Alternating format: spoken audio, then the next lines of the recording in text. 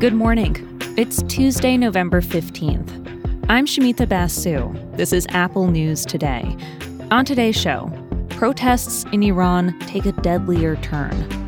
What it'll take to get Russia and Ukraine to talk peace, and the story behind some unusual passengers on NASA's next big mission.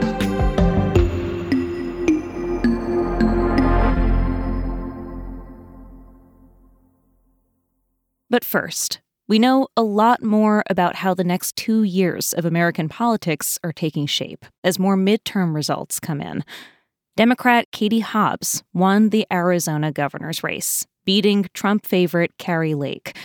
It's the latest battleground state where voters said no to a candidate backing lies about the 2020 election. Also, several more House races have been called. Republicans are now just one seat short of taking control. That means Democrats won't have the numbers to pass legislation to expand access to abortion. But abortion rights advocates are fresh off of big wins in referendums, including in red states. My colleague Gideon Resnick is here with me now to talk about it. Gideon, tell us what we can expect now, how a divided national government would increasingly shift the abortion question away from Congress. Protecting abortion rights is almost certainly going to happen at the state level from here on out. The idea of codifying Roe v. Wade, which is something that some Democrats have talked about at the federal level, is not extremely likely given that likely makeup of the next Congress. And as you mentioned, the fact that all of these kind of direct democracy efforts did so well really shows that we're probably in for quite a few more cycles where abortion could end up on the ballot. Mm-hmm. And remind people, for those who don't know, what does it take to get an issue like abortion on the ballot? Yeah, so first and foremost, you're often seeing people do a signature drive, right? So a requisite number of signatures is going to actually get the question or the amendment onto the ballot in front of voters. And once it gets to that point, they are basically allowed to kind of bypass state legislatures if they vote in favor of that amendment, of that proposal on the ballot. Not every state has this kind of direct democracy quirk. According to the Fairness Project, an organization focused on these sorts of ballot measures, there are 22 states where citizens can start their own ballot initiatives of this sort. NPR recently reported that the ACLU is considering future ballot campaigns in Florida and Ohio. Those are two states that re-elected Republican governors, and by significant margins. What do you make of how this is playing out in Republican-governed states and how this might play out in Republican-governed states?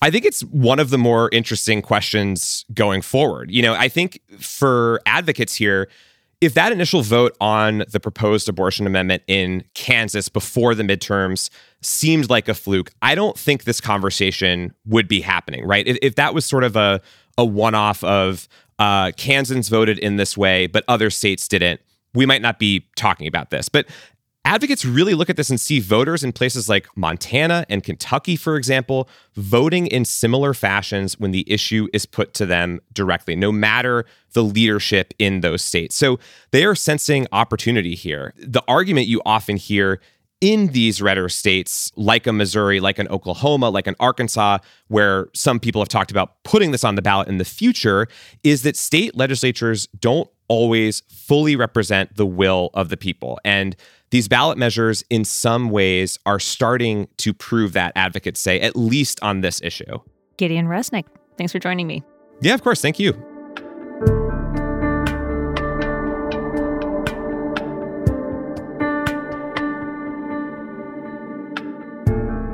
Demonstrations in Iran are entering a new and more dangerous phase after a court sentenced a protester to death. Hundreds of demonstrators have died under suspicious circumstances, but this is the first known case of capital punishment linked to the mass protests that began in September. The 22-year-old protester who got the death penalty was accused of setting fire to a government building. His mother posted a video online to say that his trial was a sham. Here's a translation from Reuters. They are treating my child unfairly. They have interrogated him without an attorney present. And in that very first session of the court, they sentenced him to death. Is this Islamic justice? An Iranian human rights group estimates more than 15,000 people have been arrested in the past 2 months. The Washington Post looks at how the Iranian legal system is stacked against political prisoners. They typically wind up in Iran's feared revolutionary courts, which were created after the revolution to purge enemies of the Islamic government. Defendants can't see the alleged evidence against them. Human rights groups say it's often fabricated anyway. They get little or no legal support, and the court often relies on false confessions from tortured prisoners. The European Union issued new sanctions against Iranian officials who are cracking down on protesters. And human rights experts warn that a wave of executions could be coming, as the regime may take more extreme measures to end months of protests nationwide.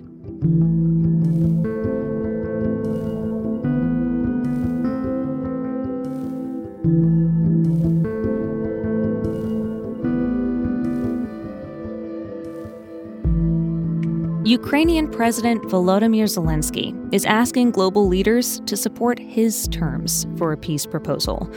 He addressed the G20 summit today, saying he will not make any territorial concessions. Ukrainian forces have been making advances in recent weeks against Russian troops. Yesterday, Zelensky visited the newly liberated city of Kherson after more than 8 months of Russian occupation. He said Russian forces withdrawing from the city signaled the beginning of the end of the war.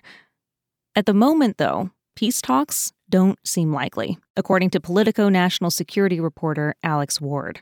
Everyone agrees it ends with a negotiated settlement. The question is, how do you sort of get that ball rolling? And right now, on the U.S. side, they don't feel like now is not the right time to get that ball rolling.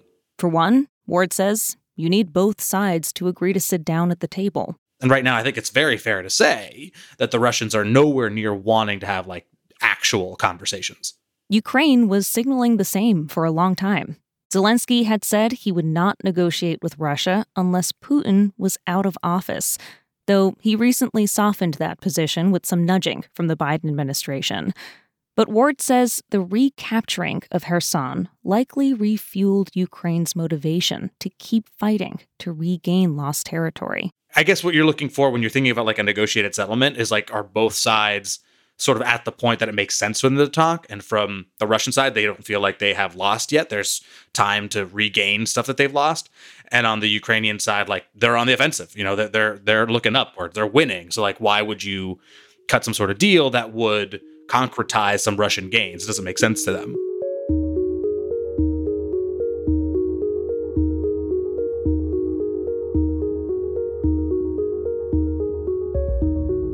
NASA's Artemis 1 moon mission is scheduled to launch tomorrow after previous attempts were postponed. There are no people on board, but there are passengers, several mannequins. They're high-tech mannequins. They're filled with sensors to collect data and learn how astronauts could handle future missions. Sitting in the commander's seat will be Commander Moonikin Campos. Smithsonian Magazine has the story of the NASA electrical engineer that it's named for, the late Arturo Campos. Campos played a key role in bringing the Apollo 13 astronauts safely back to Earth in 1970. Even if you've somehow never seen the movie about the mission, you probably know the iconic Tom Hanks line. Houston, we have a problem. When the oxygen tank ruptured, NASA woke Campos up. He and his team spent 15 hours figuring out how to divert enough power to the spacecraft's emergency batteries to get the crew back home. Campos and other staffers got the Presidential Medal of Freedom for their work. Campos was Mexican-American. He worked for NASA at a time when it had few Hispanic employees. He was a champion for diversity in the space program, establishing a college scholarship program for Hispanic students. Higher education played a key role in Campos's career path. Growing up, he planned to be a car mechanic like his dad, but a high school teacher urged him to take college classes. That set him up to become an engineer. And he followed that path all the way to the moon and into history. Now, the mannequin named for him may provide data that helps land future astronauts on Mars. You can find all these stories and more in the Apple News app. And if you're already listening in the News app, stick around. We've got a narrated article coming up next about a major milestone the planet is expected to hit. Demographers estimate that the 8 billionth person will be born today.